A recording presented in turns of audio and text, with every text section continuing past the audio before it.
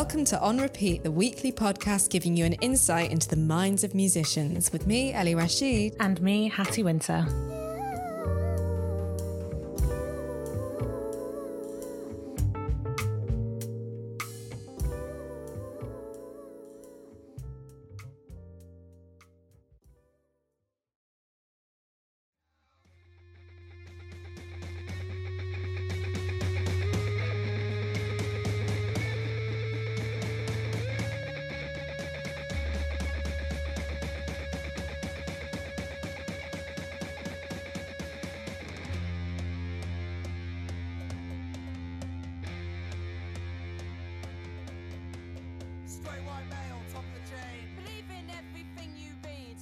This week, we'll be catching up with Jodie M. Byrne, who is a UK-based musician, educator, event organiser and drummer, which means that their counting is definitely on point.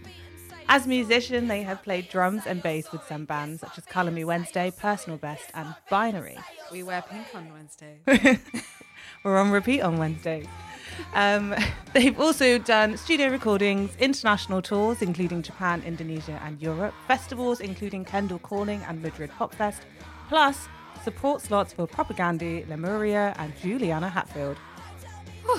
That is a lot. And just when you think they couldn't do any more, Jodie teaches music privately as well as running group music workshops. They've also delivered training on LGBT+, to youth organisations and have volunteered as an LGBTQ+ youth worker with Gendered Intelligence and the Proud Trust. As an organiser, Jodie has co-run First Timers Fest, organised by DIY shows in London and Brighton, and co-ran Synth Punk Fest at DIY Space London for 3 years. Jodie started with Girls Rock London as a volunteer drum tutor and band coach, and has since joined the organising team to focus on the programme delivery, international collaboration and trans inclusivity. One of Jodie's latest musical release is the self-titled debut EP by hardcore trans duo Binary and their single Nanas on Rampage by glam drag band Thigh High, which is actually what you're listening to in the background right now. So thank you so much, Jodie, for letting us play this. So I'm really looking forward to hearing what you think of this interview. We'll be talking about, how different people can really benefit from learning about music and being exposed to music. I think it's really clear that Jodie is really keen for representation in music and teaching LGBTQ+ youth and also just marginalised groups, which is really, really important, and definitely to get accessible workshops to all. It's really, really wonderful work that needs to happen. Absolutely. I think sometimes people can take for granted how easy it is to just access lessons, like whoever they are. And Jodie talks about providing that safe space where people can just feel comfortable learning instruments, which is how everyone should feel, really. Definitely. It should not be for the privileged few. Music really should be for everyone. I think we also talk a little bit about making music in quarantine and lockdown over Zoom, right? So get prepared for that, which is really cool. A little bit of pots and pans. So we also talk about the DIY pop punk scene. It's really a huge conversation and it's super wonderful. Hope you enjoy it. So keep it locked and keep it on repeat with Jodie.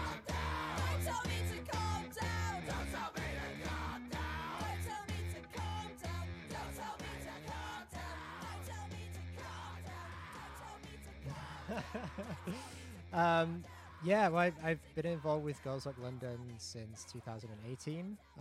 So I joined as a drum tutor in my first year at the summer camp that they had, and it's just incredible. I mean, as you know, Ellie, from doing a camp, it's a great experience. Getting to share your passion and your interest with young people is just amazing, and the fact that it's also it's not just focused on music, although that does take up most of the camp. There is also this element of trying to help young people just feel more confident in general, and there's zine making, and they make their own band t-shirts and things like that. And also because of this sort of social justice focus of the whole Girls Rock movement, We have workshops on race and on mental health and well-being and on gender, and so just to kind of kind of make them be able to sort of position themselves a little bit better in the world and prepare them a little bit for some of the struggles or joys that they may experience later on. So it's a really, really good week. I definitely recommend to anyone to get involved in some way. Yeah, absolutely. I totally agree. I've been trying to convince Hattie. Actually, I haven't been trying to convince Hattie. Hattie's kind of like, I'm kind of convinced, basically. Take me there. It's amazing because after that week, it was almost emotional because you're in such a great space, and it's almost sad that the world isn't like that. But there's nothing better really than doing a bit of mental health work, a bit of education on, like you said, whether it's gender or race, and then just music, of course. Music, like it's brilliant. It's a really, really great week. And something that was really interesting is that a lot of our young people seem to take a lot of what they learn from the workshops into their songs. So some of them actually were quite political, which was wonderful to see, because the age range is, Jodie, correct me if I'm wrong, 11 to 16. Yeah, that's right. 11 to 16. Yes. So it was fantastic, really. And it's really nice because the volunteers get to do workshops as well. I'm hoping to do my first one on boundaries, both personal and within the music industry. Very important. Very important. Jodie, you did a wonderful workshop as well. Tell us a bit about the one that you did over the summer. Last summer now. I ended up doing, and it was a little bit last minute because we were going to get some of the people from Gendered Intelligence, who are a great trans youth work organisation based in London. Someone from them was going to come in and do a workshop for the young people on gender. So not just on trans issues, but, gender in general and LGBT stuff, and just, explain some things that they might have heard but not understood fully, or, and also to help anyone who might be, thinking about that stuff already in terms of themselves or family members or friends, in terms of how to support people. But the person that was going to do it was ill on the day, and I think maybe told us the night before. So so I was asked at last minute to deliver this workshop, which fortunately I had been planning a similar workshop for the camp that I was going to do the following week in Iceland. So there was an international girls rock camp that was happening the following week. Oh wow! And I had been asked to do, or I'd offered to do this workshop on gender for that. So I already had most of it, kind of sketched out, but then I had to finish it in an evening to present the next day. I think we had to swap a couple of workshops around so that I had this evening to prep it. But yeah, it was really, really good. So it was basically, kind of getting the young people to think about, why are we doing a rock camp for girls? Why do we not just do a rock camp for everybody? And really kind of try to see what they think about that, and why they would feel like they could go to a girls rock camp and maybe not a generic rock camp for everybody. And it's always surprising. I know people say this about young people a lot, but it's always so great when you hear how on it they are, and how sort of self-aware they are, and how much they understand about these things already. Yeah, especially when I think, when a lot of us were younger, we weren't introduced to things like, feminism, or, sort of thinking about gender in a different way, or the level of race politics that we have now, or, any of those things. And yeah, young people now are much, much better in that than we were. So it's always really, really nice to see. But yeah, I guess just kind of gauging that, and, getting them to come up with like, oh, said that I, played guitar to some boys in my school and they didn't believe me, or these kind of experiences. Some of them have already had these sort of negative experiences of being judged because they're girls, and yeah, and then sort of going from there into, well, that's an experience that trans people have as well, that they're being judged on what they look like and what other people think they are. So actually it's a very similar experience. It is different, the experience of being trans to being a cis girl growing up, but there are lots and lots of similarities, and that's why why Girls Rock London includes trans people and non-binary people in that. And we talked a bit about sexuality as well, and most of them know all the terms already, and so it was really, really great. And we had actually, it was a really, really great moment straight after the workshop. There was one of the young people who was asking someone else some questions, and then they were like, "Hey, Jodie, come over. This person has a really, good question." So I was like, "Cool. Hey, so what did you think? What's your question?" And this young person was like, "So if gender is like what society tells you are, rather than like what your body is, if you say that you want to be something else, like how would you how would you know that you're a girl if gender is made as like a construct? How would you know in yourself?" And I was like, great question. there is no answer, but that is the question to be asking, like how, and they were obviously kind of having these, light bulbs going off, like if, the way that girls are supposed to look and how they're supposed to talk and how they're supposed to behave, that if that's not coming from, girls themselves, that's not how they necessarily want to be. That's coming from how society's teaching them to be.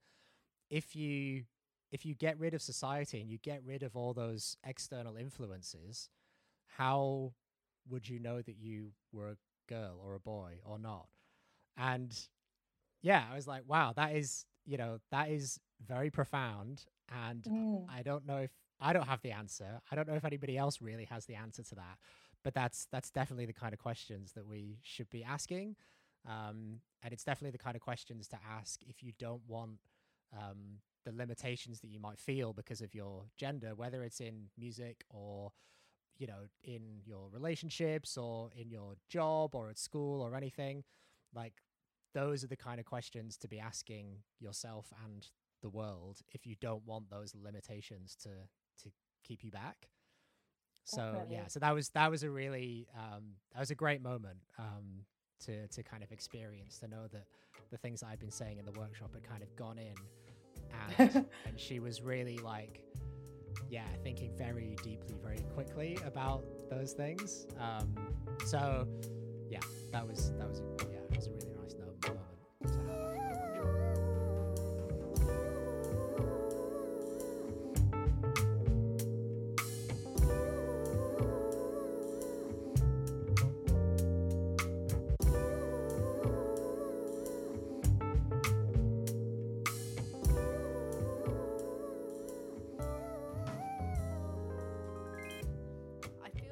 our responsibility as musicians to, whether you like things or not, to be aware of what's going on around us, but actually taking it to your, because I don't think I've ever had this conversation with you, Jodie. What are your musical preferences? So what are on your playlists at the moment, and what kind of music do you like playing the most? And you don't have to say like it's in a particular genre if you don't want it to be, but what kind of thing? Because I actually don't fully know this. I mean, I've seen you play once on the Girls Rock stage. That was amazing. I was blown away. That was brilliant. But is that the kind of thing you usually play? I think what I I don't know. I've had a very like complicated relationship with liking music. I think since I studied music, which definitely made it hard for me to know what music I like and what music I should listen to because it's good for me to learn it as a professional musician. And I found that really, really hard to separate and to get back to listening, being able to listen to music just because I like it and not because I'm thinking in the back of my mind, oh, I should be paying attention to this because this is, what I need to know as a professional musician. Right? Yeah. So I think that, and I'm still not there yet. And I spend long periods of time not listening to music actually now. But yeah, what I'm listening to a lot at the moment, I listen to a lot of just straight up pop music. Charlie XCX's new album came out a few weeks ago, which is great. Yeah. And I think for me, a lot of, I think because of, I guess, this sort of lack of representation of women and queer people and particularly trans people in music, that now that's something that I'm specifically looking for. So that's something that I'm, just, trying to learn more about and see more people who are like me as a trans person who are making music. So I put together a playlist recently, which is public on Spotify if you want to look for it. It's called Trans Britain. We'll include it, don't worry.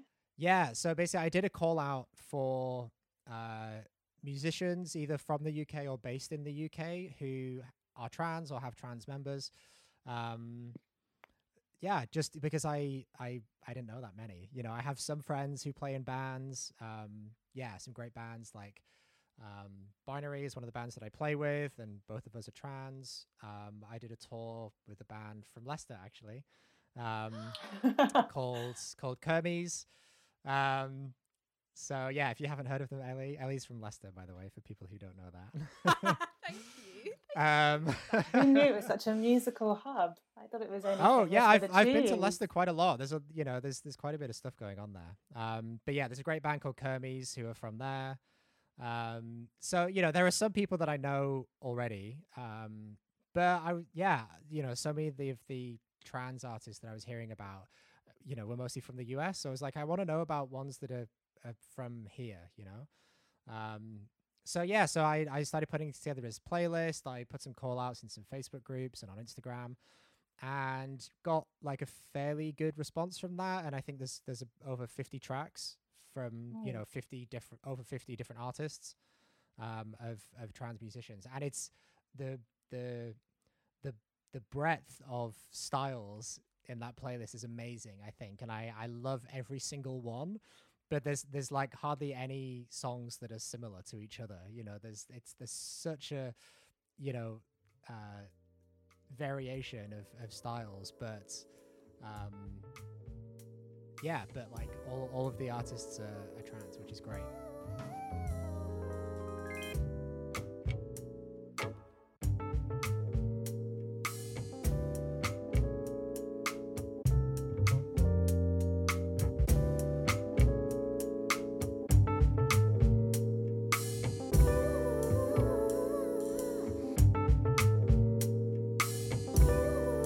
I get the sense that with you, like, music is power, which I also believe in, because there seems to be a thread with everything that you do, that music can help sort of social change and transform and educate and progress.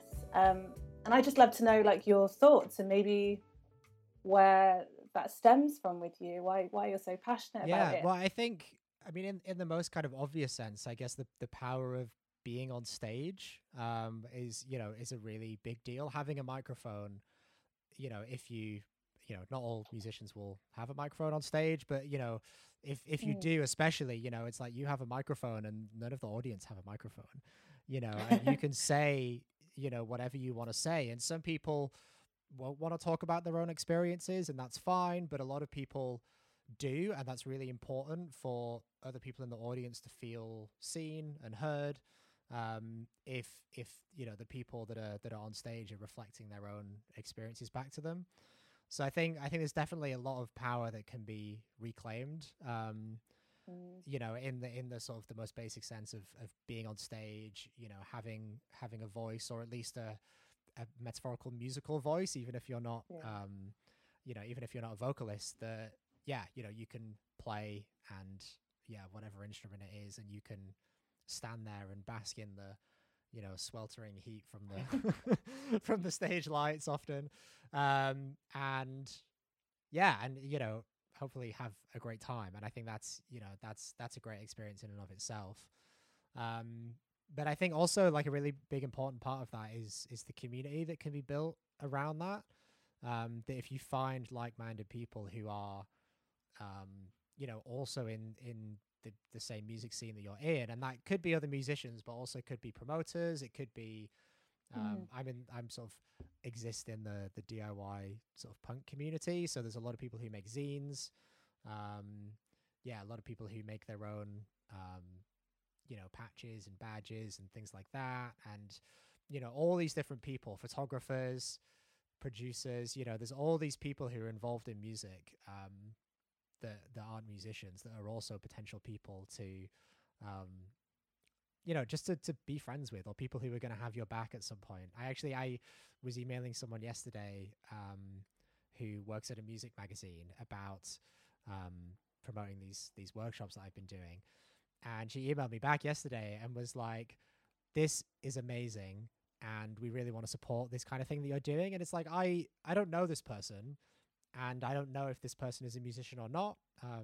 They could be or not, but their job is to work with a magazine, you know. And and she was just like, "This is, you know, great, and we definitely want to try and support this." So there's people everywhere in all, you know, and even, you know, higher up in the industry. I know, with Girls Rock London, we have some fairly big sponsors. So we have these, you know, big music companies like Marshall and Focusrite and Roland, who lend us gear for the camps. But there's, you know, there's relationship building going on, and I've had some conversations with Marshall myself about, you know, how to build on that relationship. And there are people in these organizations who are really supportive of women and queer people, people of color, you know, people with disabilities, like all these people who don't have as much access to music as, you know, the often men that we see, you know, who are the festival headliners and, you know, tour headliners and all the rest of it. So, you know, there are people there. So I think, kind of being, you know, being okay with who you are in yourself and really like sticking with that, is, can be really important. And it can definitely help you find the other people who either experience those similar things or want to support you. It can help you find those people quicker. So I think there's a lot of power in terms of the community building. That's a really wonderful answer, kind of like having a platform and being a platform.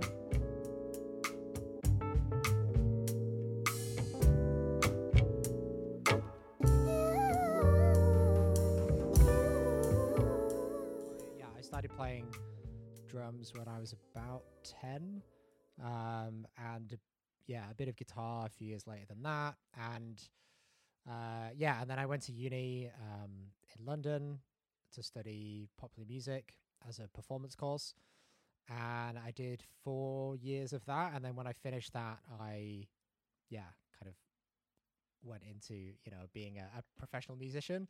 I think I initially, obviously, I kind of had this dream of being, you know, either a session musician or in a band, you know, that was successful enough to just, you know, make enough money to live off just doing that. But even by the end of the course, I think I felt so kind of disheartened by just, I think just that felt like that was the only path that was presented to me, that I had to be this like top session player in order to be a professional musician. And I think by that point I realized that I was, you know, just a little bit too much on the introverted side to be good at networking, or to be good at this sort of constant, relentless networking that you're kind of expected to do as a professional musician. And yeah, and so it's just kind of like, I don't know if I have it in me to do that. I really like playing music and I like it when I'm around nice people, but I will have to spend so much time playing music and so much time rehearsing and so much time around people that maybe I don't like that much, just to, and maybe that's normal for, anybody who has a job is probably going to have colleagues that they don't get on with that well. But I was like, I'm not into this schmoozing thing. It would be nice to have, to do a bit of that, but that's definitely not like my number one goal at this point. And I had already started teaching drums while I was still at college. So instead of getting a job as a washing dishes in a restaurant when I was 16, I actually started teaching drums to other students in my school who were younger than me. And I had the support of a music school that was based in a town really close to me, who I got guitar lessons with. And they were great, and they were really supportive of me trying to, teaching and sort of being there, sort of official, half official, half not drum tutor, even though I was like 16. So that was like an introduction, a really, really positive introduction to teaching. And I had a really, really good time teaching these teenagers that were just, a few years below me at school. And so I always knew that was something that I wanted to do, regardless of how much like professional performance work I was going to end up doing. So when I finished uni, I got back into teaching, and basically that's been my main source of income since, which is absolutely fine. And I like I like all my students, and obviously now because of lockdown, it's a bit more complicated. And also I moved away from London in September last year. So obviously I lost a lot of students from that. But yeah, now obviously I've been forced to do everything online. Otherwise there's no hope of, anything. So so I have my, online students. And then also these workshops that I've been doing, which are sort of in a similar vein to Girls Rock London and First Timers Fest, which is another project that I've run. So it's workshops in guitar, bass, and drums specifically for women and LGBT plus people. So yeah, and that I think just being part of this sort of very feminist, queer, DIY punk community, which is where the bands that I've played with have mostly been for the last few years. It's basically means that all the people that want to come take lessons with me are those people anyway.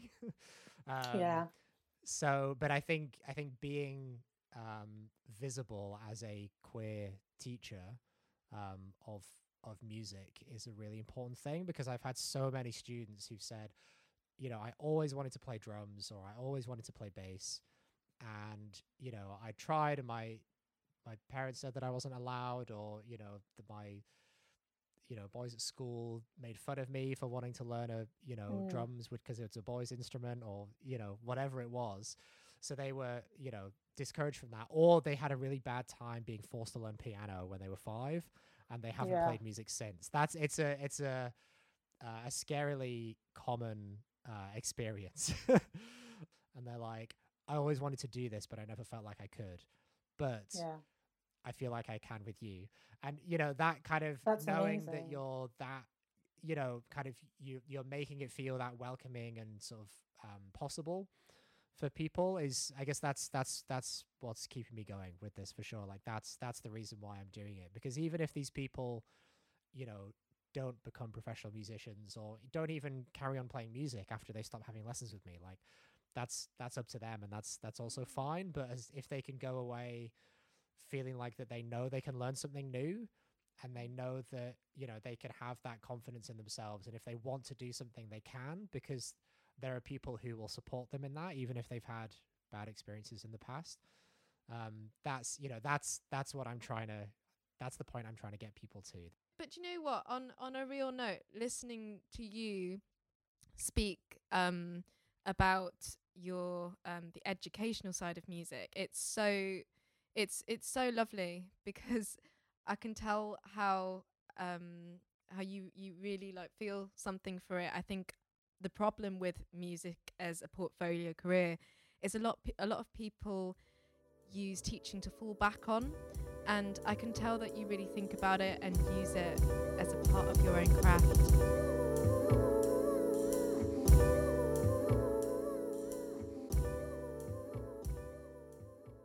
We have kind of flitted around the punk scene and a little bit, and Colour Me Wednesday, and you're touring, and I really want to hear a little bit more about that, and also the name Colour Me Wednesday.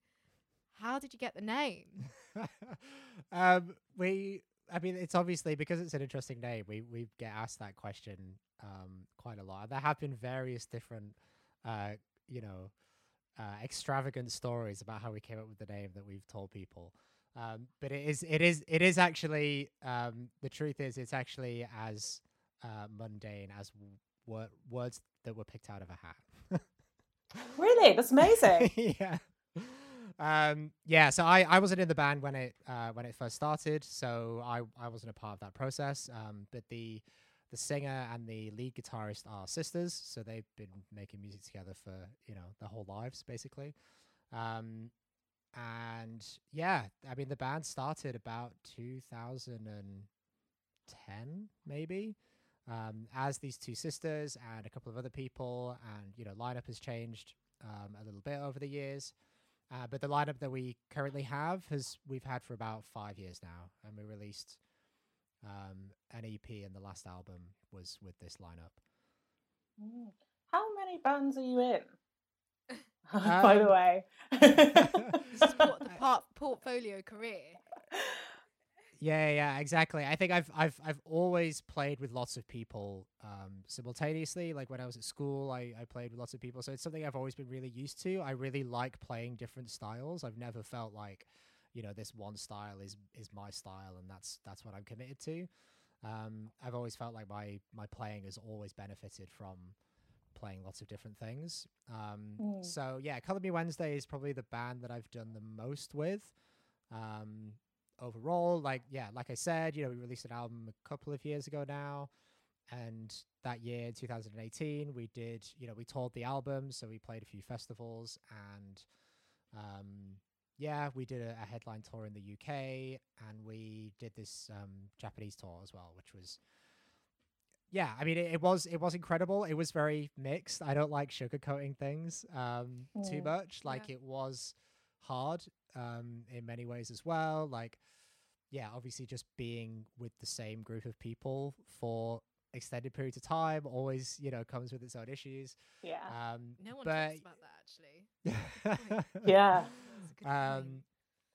But yeah, like, it was obviously, it's incredible to be able to go to somewhere so far away and play shows and for people to be singing along in the audience. And, I'm like, oh my God, I'm in Japan. Like, people know the words. What is going on?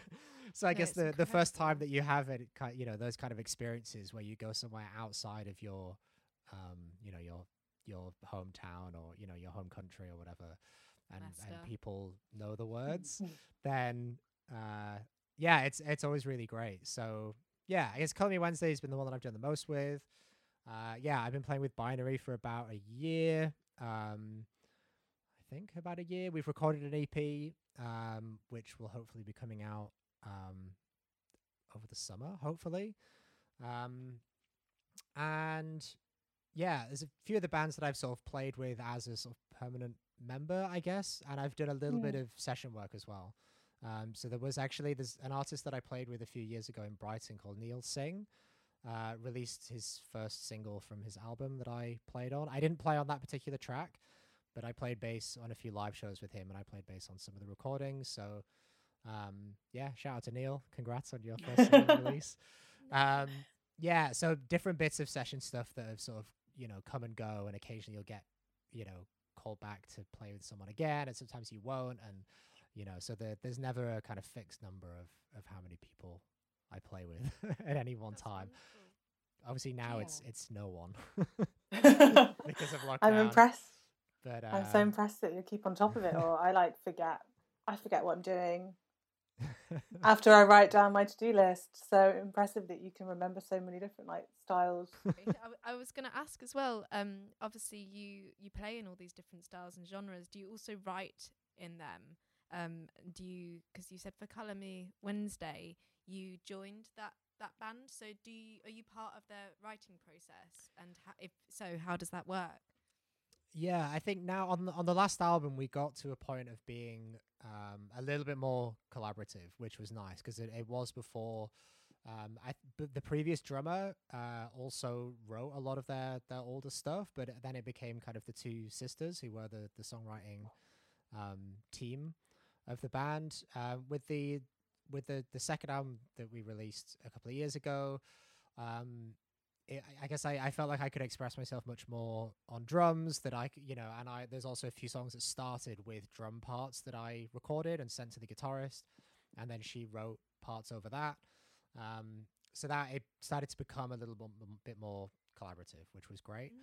But I think particularly for me, because I've mostly played as a drummer and largely, in a sort of session player kind of capacity, I haven't been let in on a lot of the songwriting processes. I have written some of my own stuff, some of which is online. So I can send you the links to that maybe afterwards. Do it. Yeah, I guess in terms of my own music, I mean the last thing that I was involved with writing that I released was with a band that actually was a First Timers band. We played at First Timers Festival in 2017. So the other two members of the band hadn't played, or one of them hadn't played any music at all, and they were the bass player. Oh, wow. And the other one hadn't played drums before, had played bass in a band before, but hadn't played drums ever before. So, yeah, and we recorded an EP way too long ago, and then just sat on it for like 18 months. Wow. But we finally put that on Bandcamp for I think one of these days that Bandcamp did where they were foregoing their share. So yeah, so we decided just to put it out and stop waiting for yes, there's some indie labels and friends who ran labels that we were kind of waiting to get back to us about stuff, and it never really happened. We were like, okay, let's just do it. So yeah, which is more kind of synth punky. So this is kind of like, this is my jam in terms of writing my own music. All right. So yeah, so having this very like electronic synthy kind of vibes, which is kind of appeals to my love of pop music, but also it's like very angry, it's very shouty, and it's very lo-fi. So cool. yeah, I guess having that kind of punky, heavier kind of element to it as well. So yeah, that band was called Andromache. Unfortunately, no longer going. I moved away from Brighton a couple of years ago, so we couldn't do anything else. But yeah, we recorded that EP, and we're really glad that we managed to capture those songs in that moment. And actually, my final production project from uni is online, which is also a synth punk EP. So that was the first time in about 5 years that I'd really spent time writing and playing an instrument other than drums. I was playing a lot of guitar, recorded some synth parts in, programmed drums for it, actually. I didn't play any live drums on that. And yeah, I got to collaborate with some great people. I managed to get Ren, who's the singer from Petrol Girls, to do some vocals on the EP, which was great. It was a really fun collaboration to do. So yeah, it's much more kind of synth punk, electro clash kind of vibes. So I think that's kind of where my heart lies in terms of my own music, which is just for me.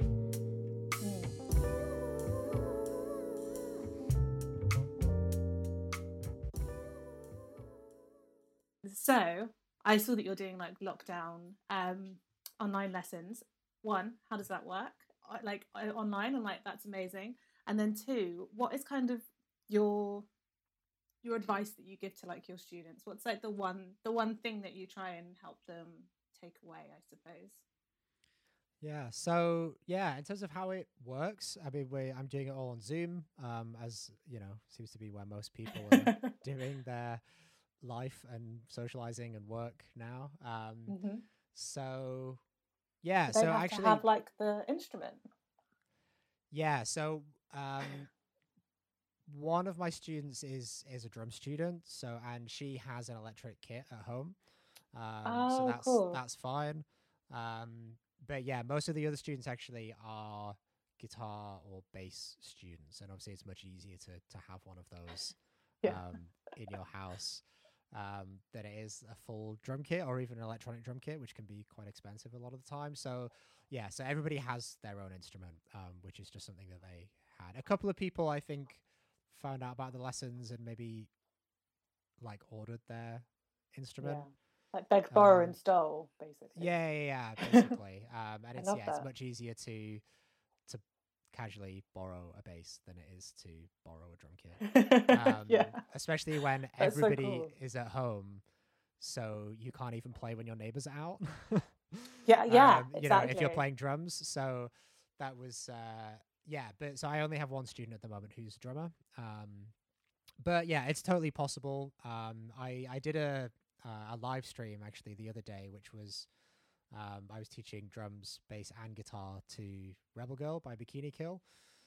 You can watch it on Nicki Mirage Instagram. Not Minaj, Mirage. Yeah, who runs who runs Kiss and Makeup, which is a feminist music blog. So yeah, so I did that live stream, and I just basically found stuff around my house that I could use to set up a kind of DIY home drum kit. Oh, cool. Yeah. I was wondering Yeah, if it was like people had like pots and pans, upturned paint tins. That's very cool. Very DIY. yeah. So not any of my students, but yeah, like I basically use like a pile of books for a hi hat, and then like a chair in front of me for the snare drum, and just like stamping the floor for the bass drum. You know, so there's because drumming is you know the core of drumming is about timing and coordination, and you can practice both of those things without without even that. You know, you can just do that just with your arms and legs. You know, so yeah, so that's kind of how it's worked with the workshops. I'm giving them homework each week, so I've had to learn how to make interactive PDFs. You know, one of these other essential musician Yes. skills that you never thought you'd have to learn. You know, learning some graphic design stuff. You know, putting together these homework sheets. To encourage people to practice more and also go over some of the technical things that people often don't feel confident asking about, or music theory things. You know, if you're using a lot of, or they're hearing a lot of jargon in terms of gear Mm. and tech and music theory. And so, you know, spoon feeding little bits of those, you know, words and those concepts, and then giving them homework to fill out so they can make sure they remember it. For me, I think the main thing is if music is something you want to do, you have to keep enjoying it. And I think I think people forget that, especially people who aspire to be professional musicians. And anyone who's any kind of perfectionist will probably forget that because they're like, no, I need to be getting better all the time, and I need to be practicing all this, you know, technique and learning all of this theory, and I just need to be doing it all the time because otherwise I'll never get better. And they're doing that to the point, and I've been there. I've sat on the edge of that cliff, particularly when I was studying music at university. Whereas, like, if I don't keep enjoying this, I'm never going to want to do this again. It's possible to practice something so much that you're just sick of it. So I think if music is something that you want to do and you get a lot of joy from that, like, don't let go of the joy of doing it. And if that means not practicing technique for a while and only singing some really easy songs that you just really love, or playing guitar to your favorite song, even if you're not necessarily working on specific skills that are going to make you better. I think keeping it fun and enjoyable is really, really important. I think one of my tutors at uni, it was Gareth Dillon Smith, actually, who I believe you know, Ellie. He in one of his lectures, he made the point that we use the verb to play music, and even if we're professional musicians, we still play music. We don't work music. So I think kind of keeping that as an idea in the back of your head is really, really important, because I think if it's not something that is bringing you joy, then or sparking joy, as very Marie Kondo. Yeah, in the words of the incredible Marie Kondo. Then it's there's sort of very little point to doing it if it's not enjoyable for you as an individual making it. So for me, that's my number one. Absolutely. Like, practice scales, practice, difficult stuff, whatever, if you want to improve what you're doing, like, that's fine. Keep doing that, but don't do it to the point that you hate it, basically. Yeah, definitely. I think that's a really good piece of advice. I really resonated with what you said about earlier on when you were like, it took me a long time to listen to music and kind of enjoy it, because I studied literature, and I think it took me like 4 years after my degree to like read a book and enjoy it, because I was just like so spent hours toiling over like the meaning and the words, and you can't unsee that stuff, or no, you can't now it's literally it. all I think about. But it took a really long time. Thank you so much for your time. So much for having me. It's been really nice. Thank you. Lots of love. Thank you so much to Jodie for coming and speaking to us in lockdown. We are going to include all of the links that you might need to find out more about Jodie, including their Instagram and, of course, their amazing Trans Britain playlist. Yeah, that will all be in the show notes, so you can keep that on repeat after you've listened to this. We'll also include some links about Girls Rock London, First Timers Fest, and everything that was mentioned if you want to find out more. But yeah, thanks so much to Jodie for coming on to the show. They have been an incredible guest. I've really learned a lot. Yeah, wonderful conversation. Indeed. I mean, yeah, just keep it on repeat. Give us a follow, give us a like, give us a rating. Share it with your mates. You can, you can show your mates this new cool thing that you discovered, and they'll be like, "Oh wow, this is your chance. This is your opportunity. Chance to be a hipster." Yeah, you can be like, "I liked them before they were famous." Exactly. Keep it on repeat, and don't forget to come back next week for some more amazing guests. Yes, another completely different one, no doubt. We like to keep it fresh. Keep you on your toes.